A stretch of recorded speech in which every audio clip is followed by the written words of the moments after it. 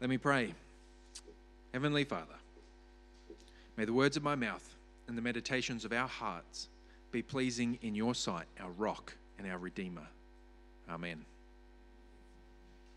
God's power is made perfect in our weakness.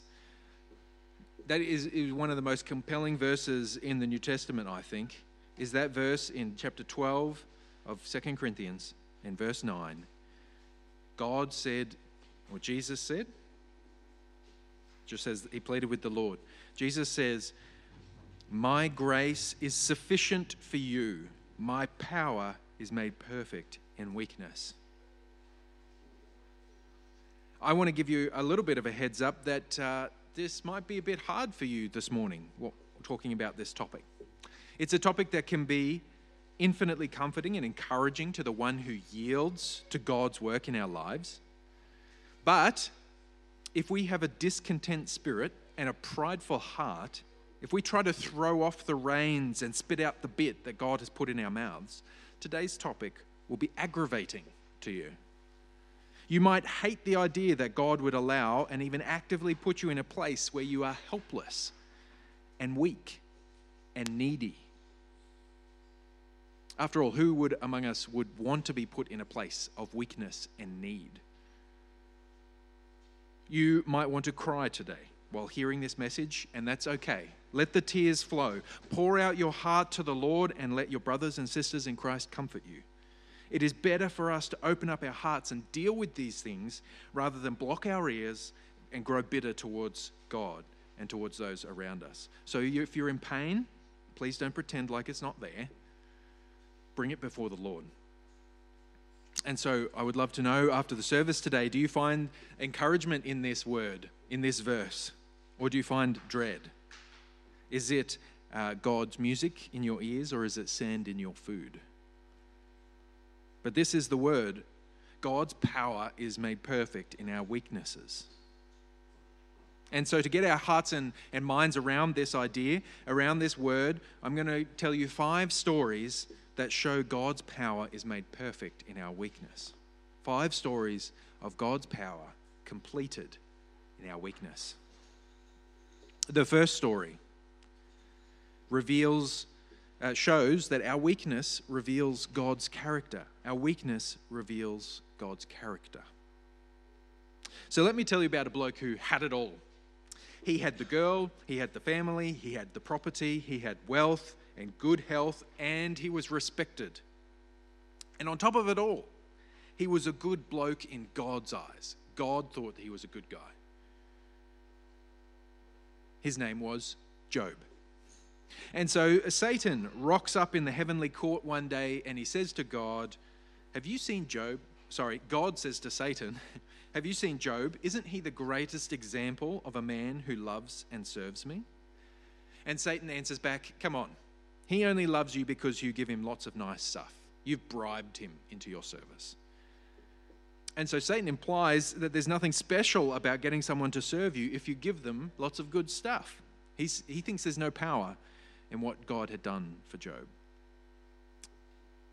God says, "Okay then, let's see what happens.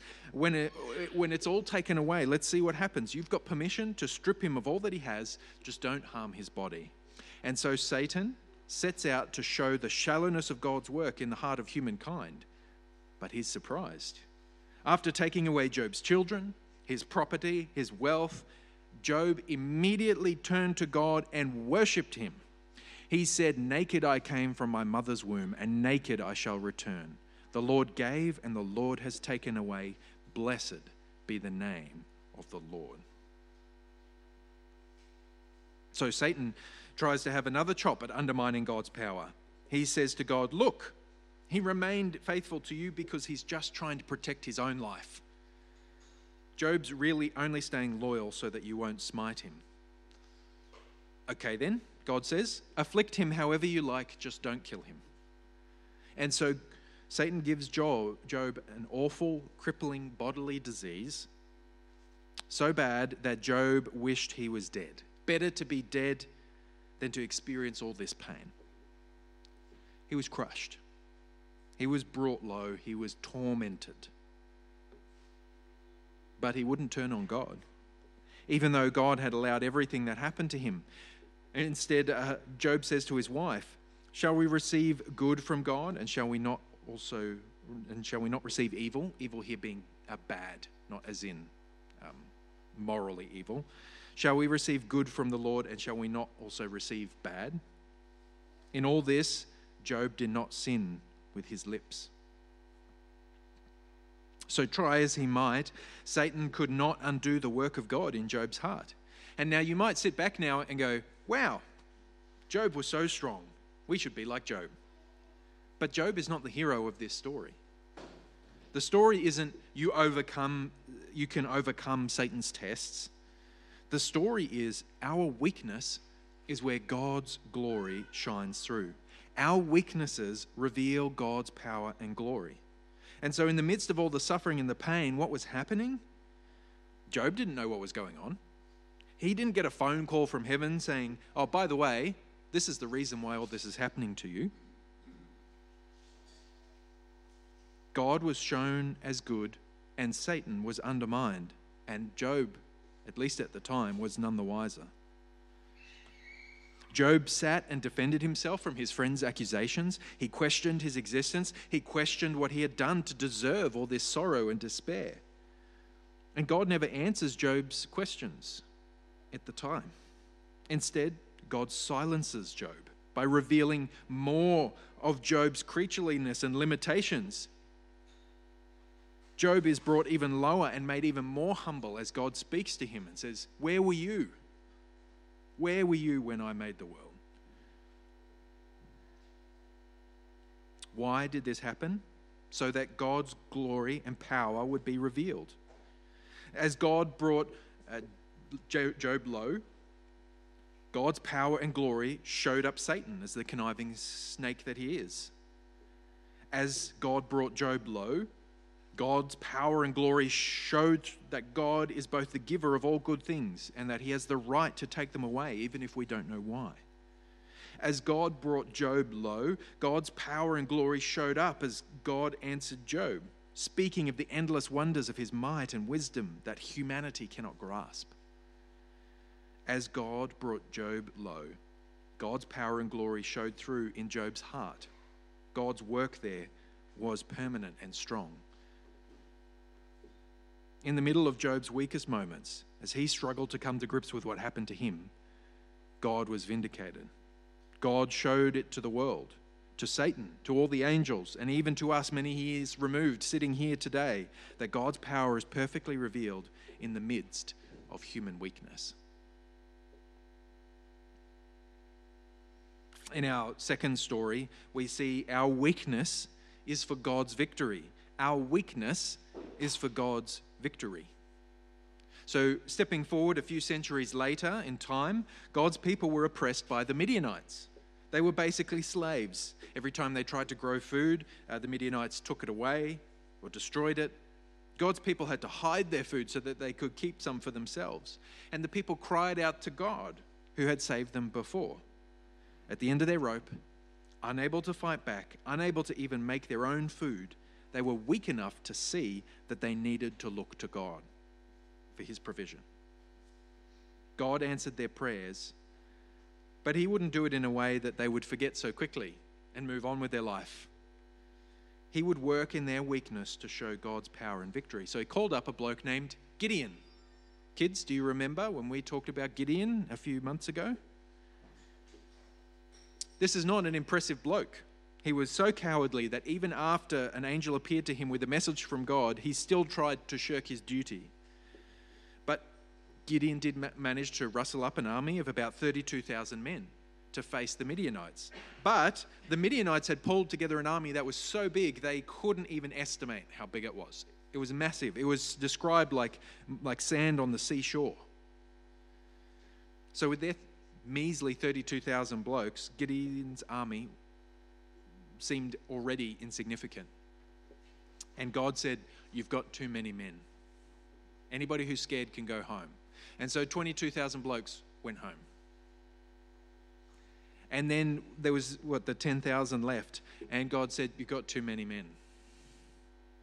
And so they went down to the watering hole, and whoever drank their water while kneeling was kept, and whoever bent down to drink their water was sent home. And Gideon was left with 300. 300 to face an army so big that they couldn't even estimate how big it was. At midnight, those 300 went down to the camp and blew trumpets. They yelled, they waved torches, and they smashed jars. They created a big ruckus so that the Midianite army woke up confused and everybody started attacking each other. And eventually, after much friendly fire, they fled, and Gideon called out the local tribes to chase the Midianites out. So God used 300 blokes and a cowardly leader to overcome a massive army. 300 blokes won the battle by waving some torches and shouting a bit, playing musical instruments, and breaking some pottery. Now, I don't know about you, but I'm pretty sure if you join the Air Force and go to their school of how to wage war, I'm pretty sure these things don't come up. Playing musical instruments, breaking pottery. But for these blokes, their job was to be obedient to God, and he used their weak state, from a military standpoint, a very weak state, to bring about a great victory. God weakened his people by allowing them to be overtaken by the Midianites when they turned aside from him. It was a punishment for their sin. God made his people weaker by thinning out their ranks. But God brought them low so that God's power and glory would be center stage, not humans' power. We have a tendency to keep putting ourselves in the center stage, to talk ourselves up, to look to ourselves for solution and to the world's problems. When we take our eyes off God, we descend into pride and rebellion and forget the Lord. So the Lord needs to bring us low to see our own feebleness before we can be shaken to our senses and run to our Savior. God's power brings victory in our weakness. In our third story, we see that our weakness is for God's provision. Our weakness is for God's provision. We move forward in time another couple hundred years, and we end up with a lady named Elizabeth. She was a ministry wife. She was married to a priest. She was a godly lady who longed for children, but God kept that back from her. Elizabeth and her husband lived in a time when many people had turned their back on God, yet that couple remained faithful. They were faithful, they were righteous, but God kept the blessing back. Elizabeth didn't know why. She didn't have the medical resources to discover the physical reasons. She didn't have a letter from God outlining his plan for her life and why she would suffer this way.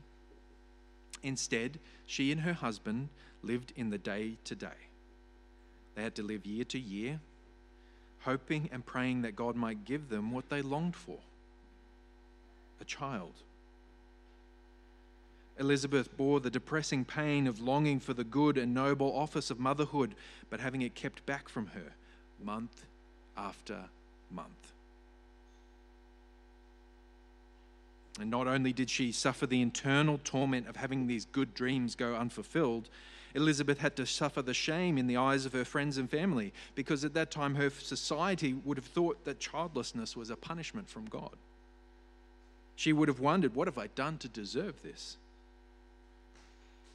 And they grew older and older, and as they grew, their hope faded because their prayers had gone unanswered for decades.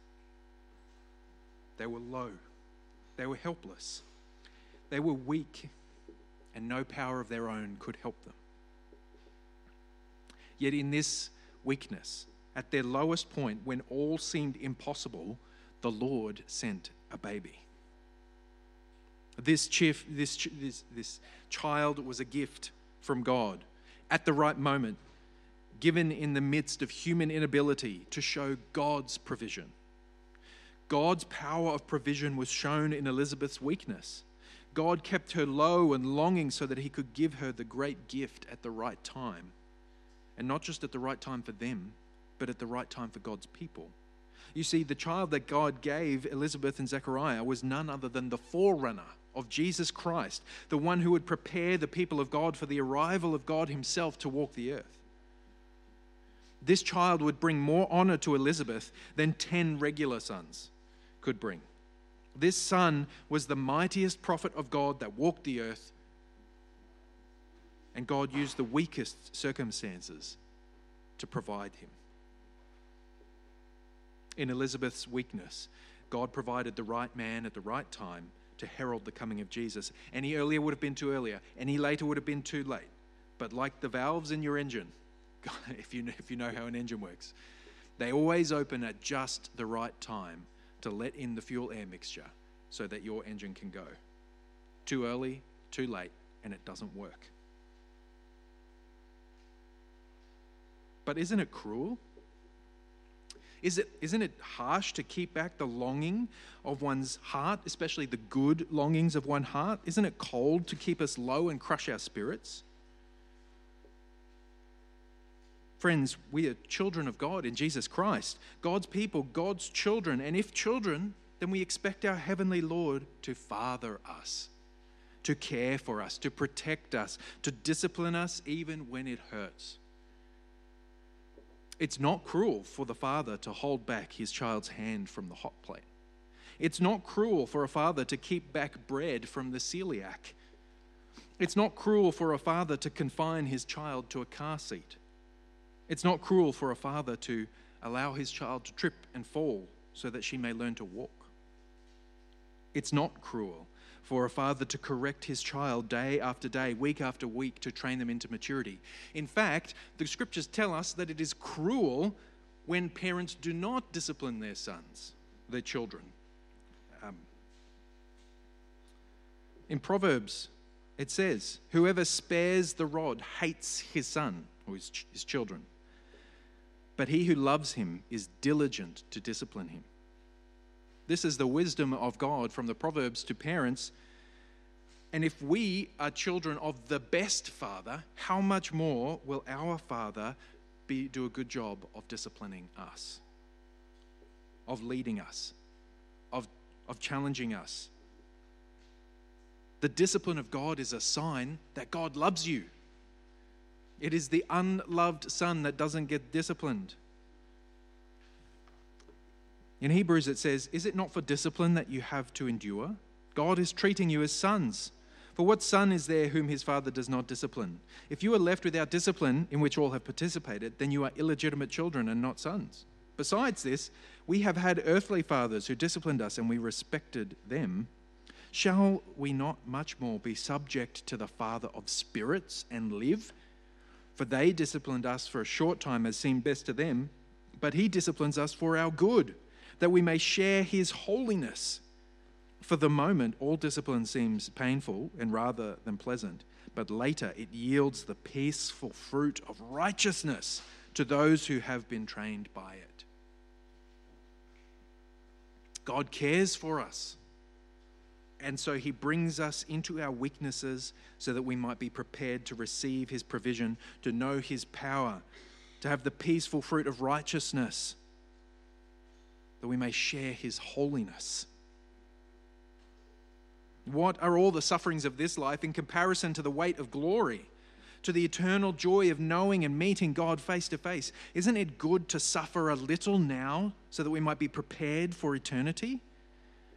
For this light and momentary affliction is preparing for us an eternal weight of glory beyond all comparison. Just dwell on that for a second. Beyond all comparison. There is no way to try and understand it. It is that good. It is that heavy. It is that wonderful. And so our sufferings and our trials right now seem light and momentary.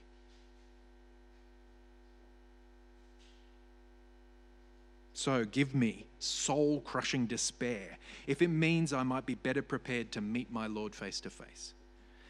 Give me tears of sorrow that I may cry tears of joy in the Lord's presence. Give me a broken heart now so that I might experience the healing of Christ. Give me sickness of the mind if it means I might know truth himself. Give me blind eyes if it means that I may glimpse the majesty of my King. Take away everything that I have if it means I might know the provision of God. God's power is provision in our weakness.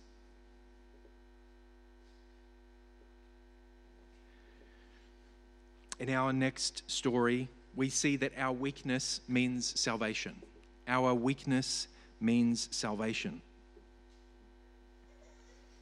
John the Baptist heralded the coming of God. Jesus came bringing the good news of the kingdom of God. Jesus came as a man, though he was God, and he took weakness of the human frame.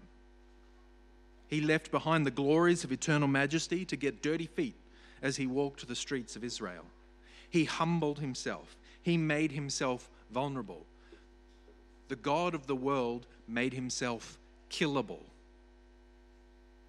And so he was born a king in a shed. He donned a human body. He was born into a poor family. He lived in a small town. And he went into the world preaching a message of weakness, not look inside your heart and find strength to overcome your problems, not muster up enough strength to overcome all the difficulties in your life, not try and work the political process to your advantage so that everything works out for you, not try and build a big enough bank account so that you can withstand any of the storms that come your way. He went into the world saying, you can't save yourself, but God will save you. You see, God is often called a crutch. Some people call it religion a crutch, or Jesus a crutch, implying that he is for people who need help to walk through life. The implication being that you wouldn't need God if you were strong enough to do it on your own. But your own strength is not enough to get you anywhere but hell. You can put on a brave face, you can reject the Jesus crutch, but all you're doing is limping your way to the pit of destruction. Jesus came in weakness to save the people who realize they're weak and needy. He came not to help the well, as he says, but to come and heal the sick. And Jesus says, blessed are the poor in spirit, for theirs is the kingdom of heaven. He went in human frailty to be crucified on a cross, to be killed by the people he created on wood from trees that he grew in the plan that he submitted to under the Father. He died in the place of the weak, suffering the wrath of God and the guilt of mankind, so that the weak could receive the righteousness of God. He died to bring his people together, to undo the evil overlords. Those who look strong, they look like they have the upper hand, but they'll be undone by weakness. Those who have the knife over Aslan's throat will be destroyed. The evil that yearned for the death of Jesus will be undone. God's people will be raised up. And Ezekiel prophesied this. He said, this is what the Lord says through Ezekiel. I will seek the lost, and I will bring back the strayed, and I will bind up the injured, and I will strengthen the weak, and the fat and the strong I will destroy. I will feed them in justice. Using the imagery of sheep, he will feed them. Weakness is the gateway to salvation. Weakness is the gateway to salvation. Weakness is the way to the power of God. Weakness is where God's power is perfected, completed, ended. Weakness is for our salvation, both for our entry into salvation as people who have to give up all of our notions of our own ability to save ourselves and humble ourselves before God. But weakness is where our salvation is secured, Jesus using his life and laying it down as a ransom to purchase our own. I mentioned Aslan before. Are you familiar with the story of The Lion, the Witch, and the Wardrobe? When, I think it's Edmund. Edmund turns his back on the good guys and goes over to the bad guys, the White Witch. But how is he saved? Aslan gives himself up, puts himself in the place of Edmund so that Edmund may go free. So he could be slain on the stone table. But the power of Aslan in that moment is put aside. He puts aside his power and strength in what looks like a giving up. But in the lowest moment, when he puts his power aside, the relinquishing of that power ends up in the salvation of someone else.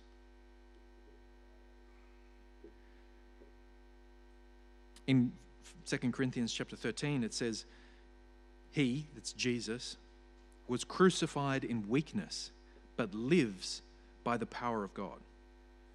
For we also are weak in him,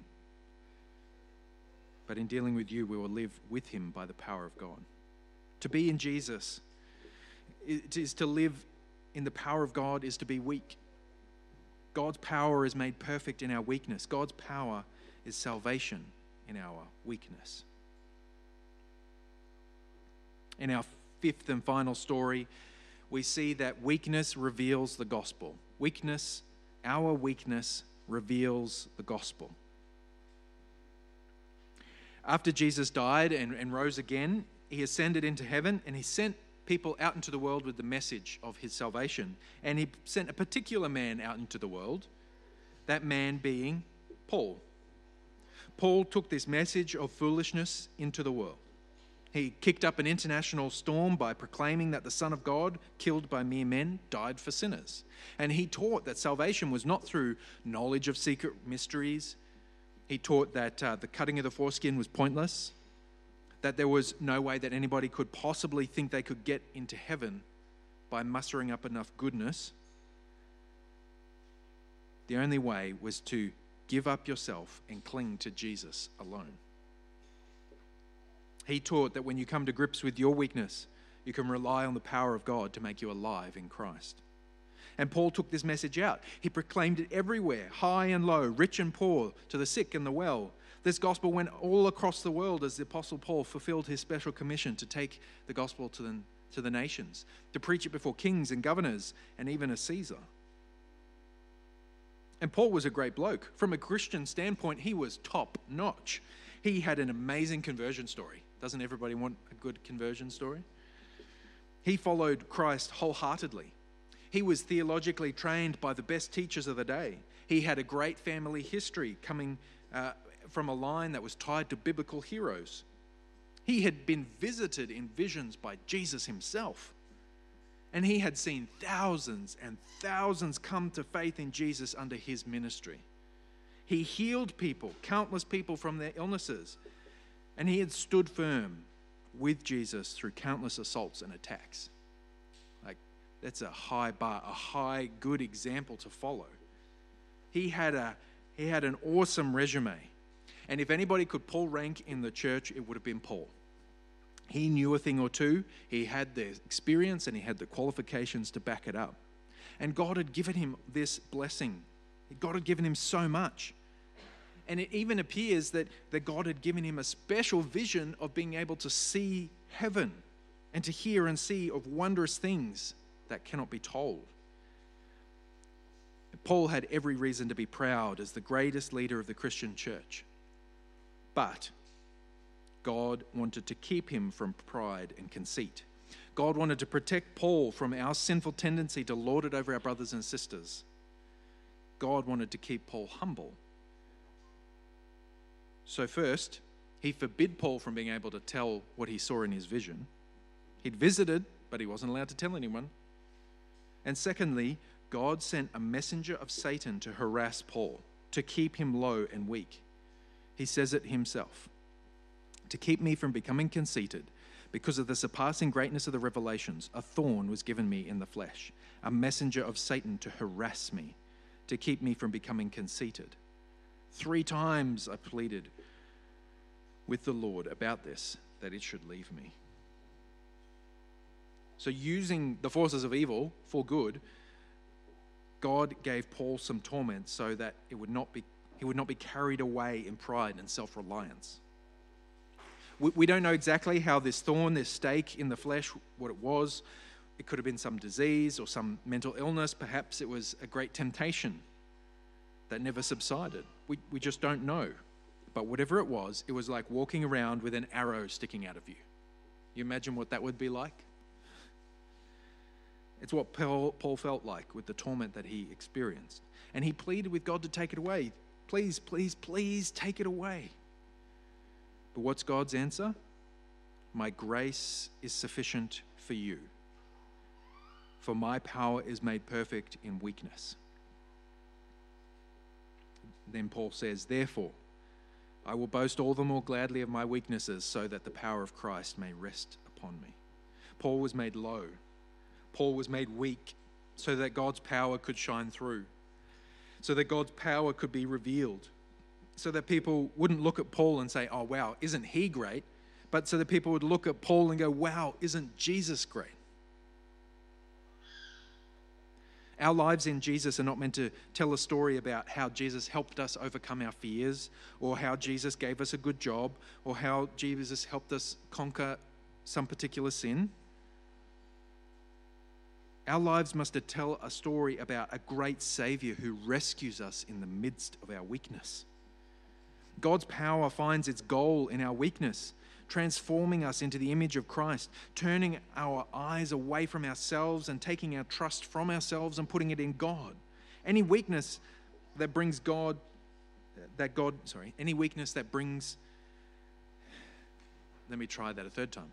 Any weakness that God brings us into is the place where God's power shows up.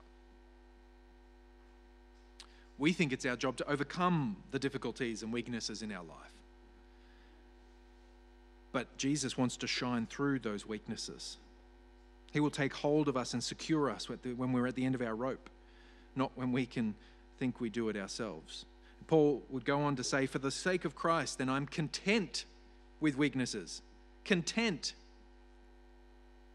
Brothers and sisters, I hope you can get to the place where you can say this. I am content with weaknesses, insults, hardships, persecutions, and calamities. For when I am weak, then I am strong. Paul got it. He got that his weaknesses were good for him. He is content to be brought low because it means he's resting in the strength of Christ and not in his own pride. In Paul's weaknesses, the gospel was revealed that even Paul, the best of us, needs Jesus just as much as you or I. God's power reveals the gospel in our weakness. So where does that leave us as we head towards the end? Where does that leave us? Well, I hope that you can find encouragement and joy even, that you might be able to find contentment in the trials and the tribulations that come your way, in the weaknesses that you face. But I want to address particularly the temptation for us to try and undo the hardships that God has put on us. So what I'm not saying is that we shouldn't seek what is good and right. Yes, we can seek healing and blessing. Yes, we can pray that God would free us from our trials. Yes, we can look for a way out. But when the way is blocked by God, do not try and jump the gate. Content yourself with Jesus, who has made you low so that his power may shine through. It won't be easy. Nobody said it's going to be easy.